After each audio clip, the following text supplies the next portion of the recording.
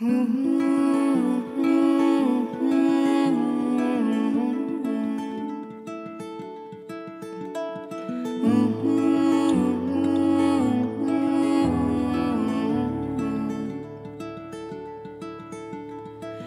us be lovers, we'll marry our fortunes together. I've got some real estate here in my bag. Ooh, so we bought a pack of cigarettes and Mrs. Wagner pies, and we walked off to look for America. Ehi, sembra l'America, storia da un'immaginaria high school, la Silvana High, dove Mr. D e i suoi alunni, un episodio alla volta, ci raccontano quello che l'America è, ma forse non sa proprio bene di essere. In questo episodio parliamo di questi luoghi iconici, i diners. Diners sono, per chi non lo sapesse, quelle tavole calde che spesso si vedono nei film americani, in quei viaggi on the road, questi ristoranti o tavole calde senza grandi pretese, spesso che hanno un'architettura molto simile, sembrano quasi delle gigantesche roulotte o addirittura dei vagoni ferroviari. In realtà non è che sembrano, lo sono delle strutture semimobili, semipermanenti, nelle quali si può mangiare a qualsiasi ora del giorno e della notte, nella quale si possono fare degli incontri anche sui generis, un po' particolari. Ebbene, in questo diners, che sembra raccontare, essere giustamente la scena di un romanzo noir, Mr. D ha un'intensa conversazione con Officer Rizzo, il resource officer della scuola, il poliziotto che aiuta i ragazzi della Silvana High. La fine della storia? Beh, non vorrò di certo essere io lo spoiler, andiamocela a leggere, ma prima ascoltiamo If It Don't Bleed di James McMurtry.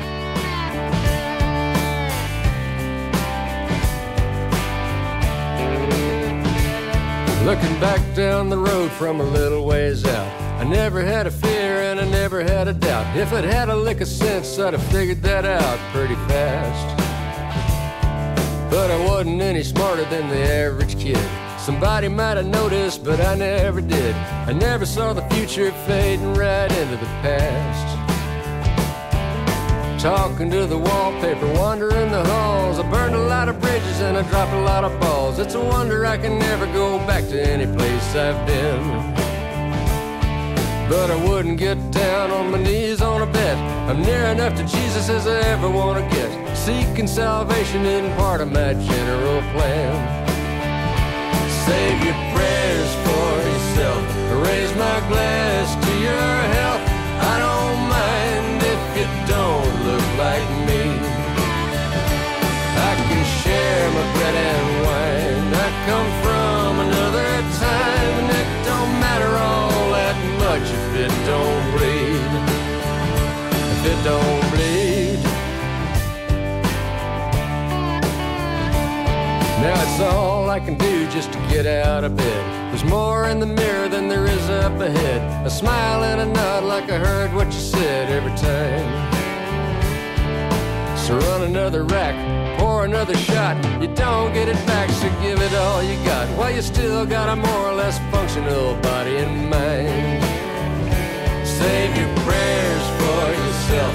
Raise my glass to your health. I don't mind if you don't look like me. I can share my bread and wine. I come from another time, and it don't matter all that much if it don't bleed. If it don't bleed.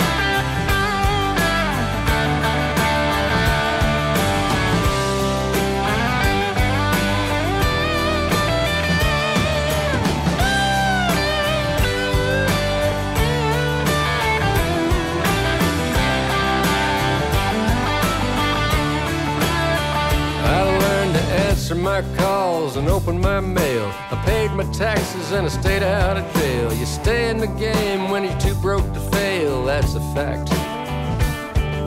Talking to the wallpaper, sleeping in the halls. Bones get brittle, so you better not fall. You're slow to a crawl and time gets to ball in the jack.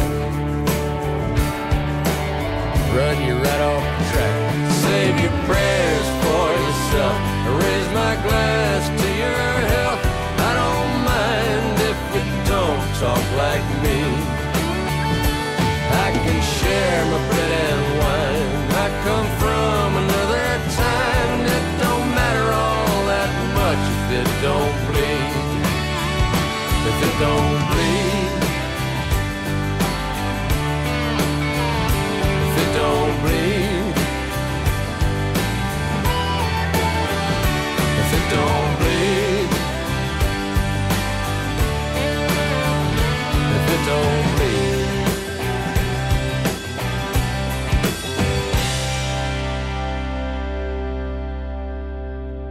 The Blackest Black. Seduti nel diner Nautilus, subito a ridosso del raccordo anulare, io e Officer Rizzo condividiamo il primo di una lunga serie di caffè della giornata. Simile a un gigantesco camper ricoperto da pannelli in acciaio inossidabile, l'edificio è stretto e allungato, con il tetto bombato e una gigantesca insegna a neon. Un maestoso bancone di servizio domina l'interno, con un'area adibita a cucina contro la parete posteriore e sgabelli a pavimento per i clienti di fronte. Una fila di cabine a ridosso della parete anteriore e all'estremità delimita il perimetro della struttura. L'arredamento con elementi Art Deco ricorda vagamente l'aspetto dei vagoni ristorante degli Intercity. I diner sono una cosa tutta americana. In italiano non c'è una vera e propria parola per tradurli. Definirli tavole calde è riduttivo e in parte ne toglierebbe il fascino vintage.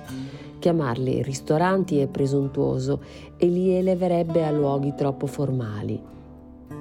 I diner sono non luoghi, edifici modesti situati su strade di grande traffico, posti dove a qualsiasi ora del giorno e della notte si può ordinare un pasto caldo o una tazza di caffè, cibo poco elaborato da mangiare da soli in un posto senza pretese.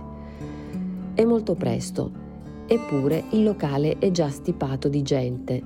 Dal finestrone alla nostra destra vediamo biancheggiare le prime luci del giorno che illuminano Providence Road. Il cielo promette un'altra giornata fredda e soleggiata di fine novembre. C'è un profumo di merica buona e rassicurante nell'aria, di caffè forte nero appena uscito, di uova strapazzate, di pane tostato e di bacon che sfrigola nelle padelle. Il Nautilus si trova su una via trafficata che collega il centro della città alla contea, lo sterminato sobborgo di casette bifamiliari senza pretese, proprio come il Nautilus.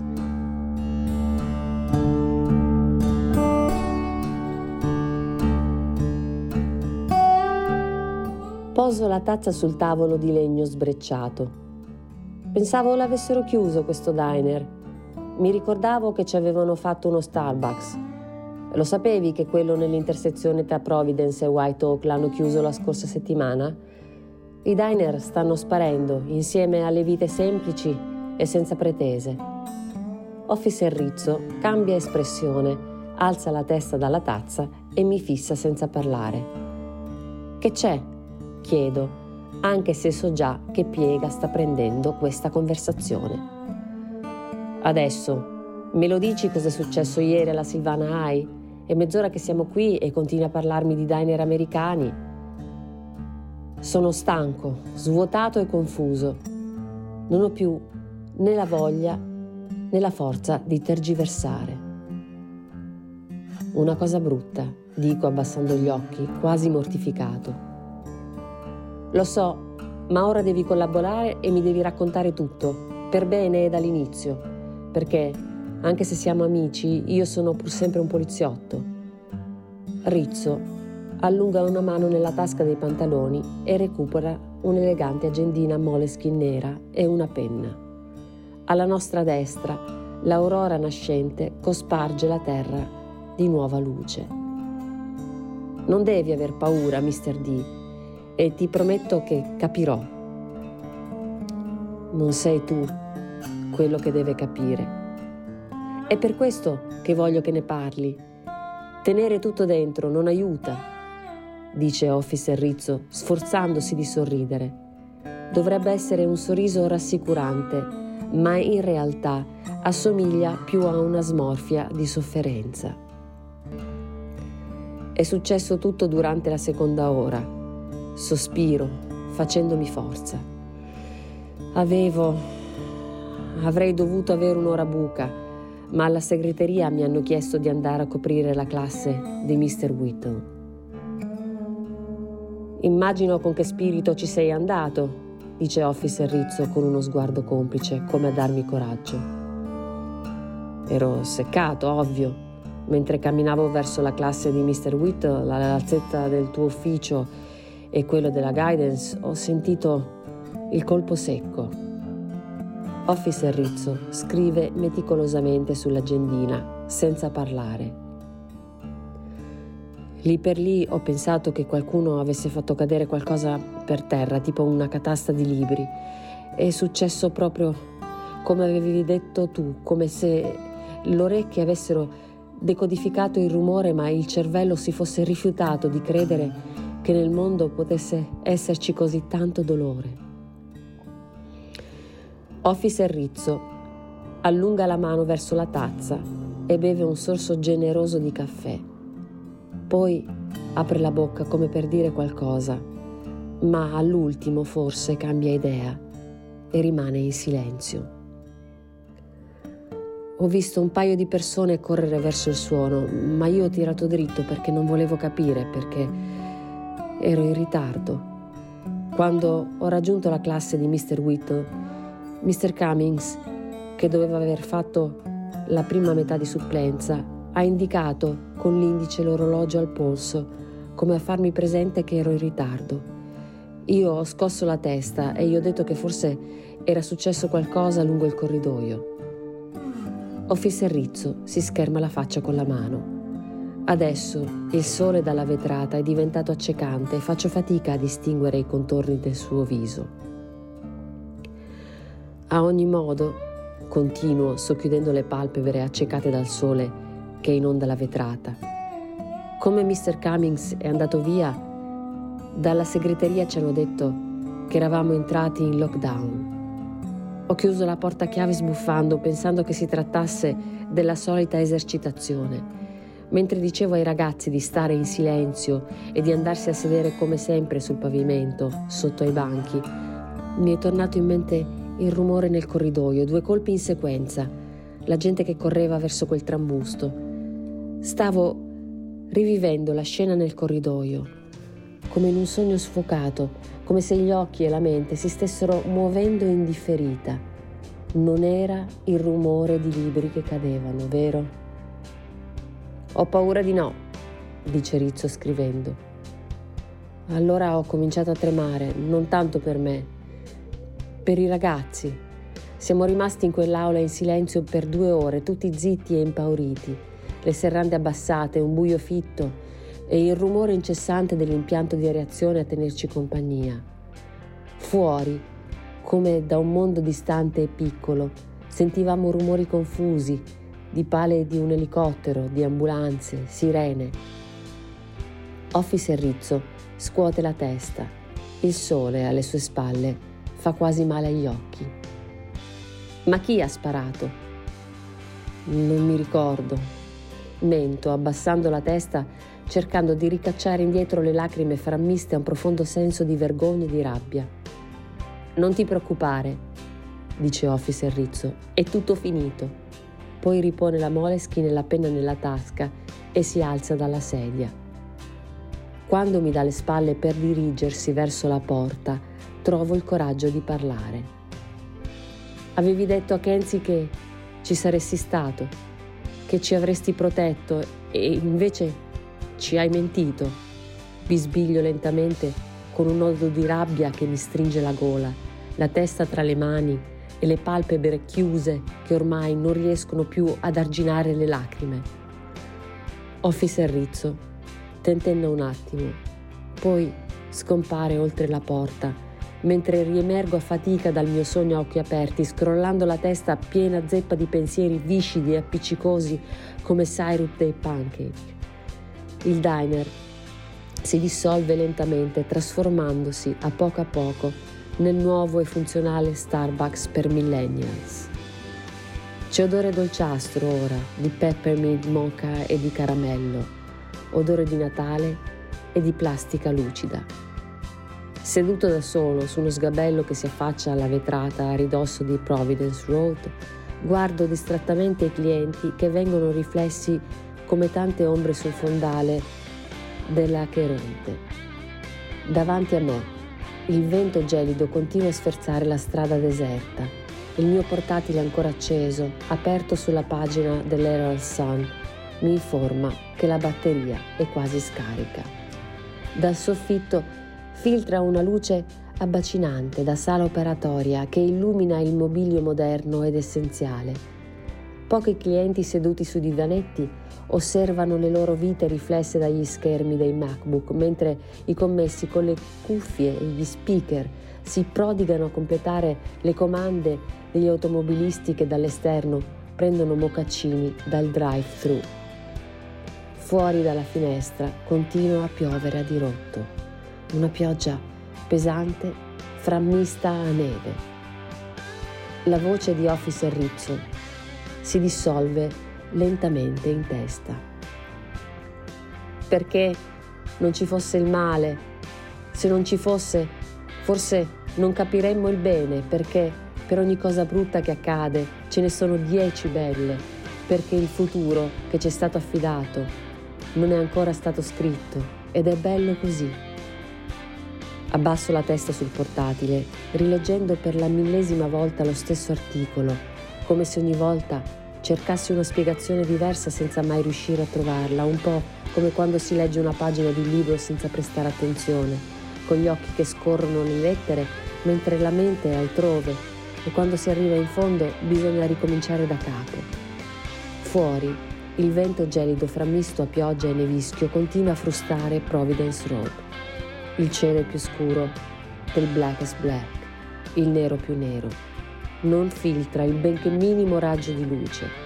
Alla radio Tom Petty e gli Heartbreakers cantano Into the Great Wide Open, Under them skies of blue, Out in the Great Wide Open, a rebel without a clue. Ho finito di leggere l'articolo per l'ennesima volta. Bevo un altro sorso di peppermint mocha, dolce e zuccherato, e ricomincio da capo.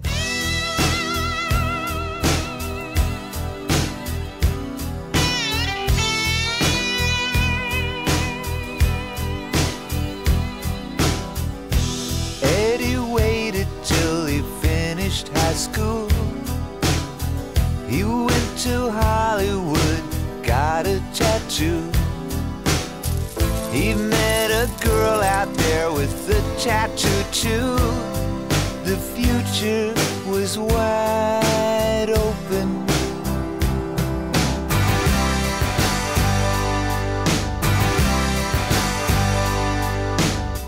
They'd moved into a place they both could afford.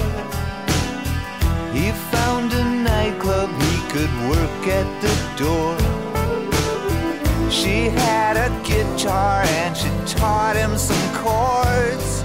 The sky was the limit.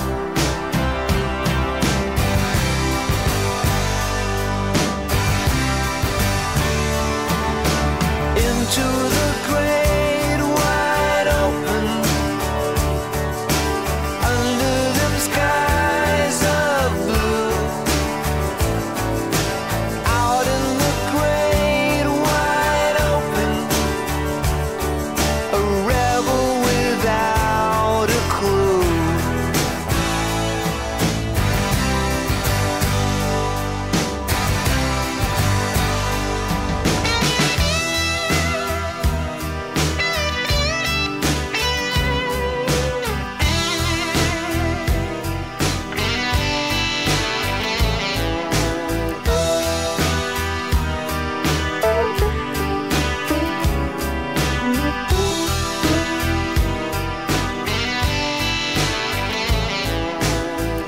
the paper said it always played from the heart. He got an agent and a roadie named Bart. They made a record and it went in the charts. The sky was the limit.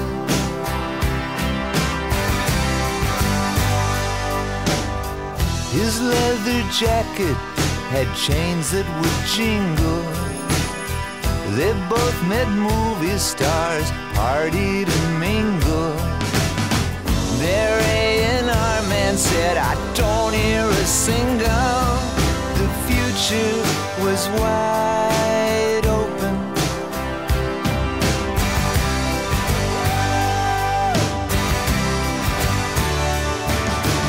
Into the great wide open,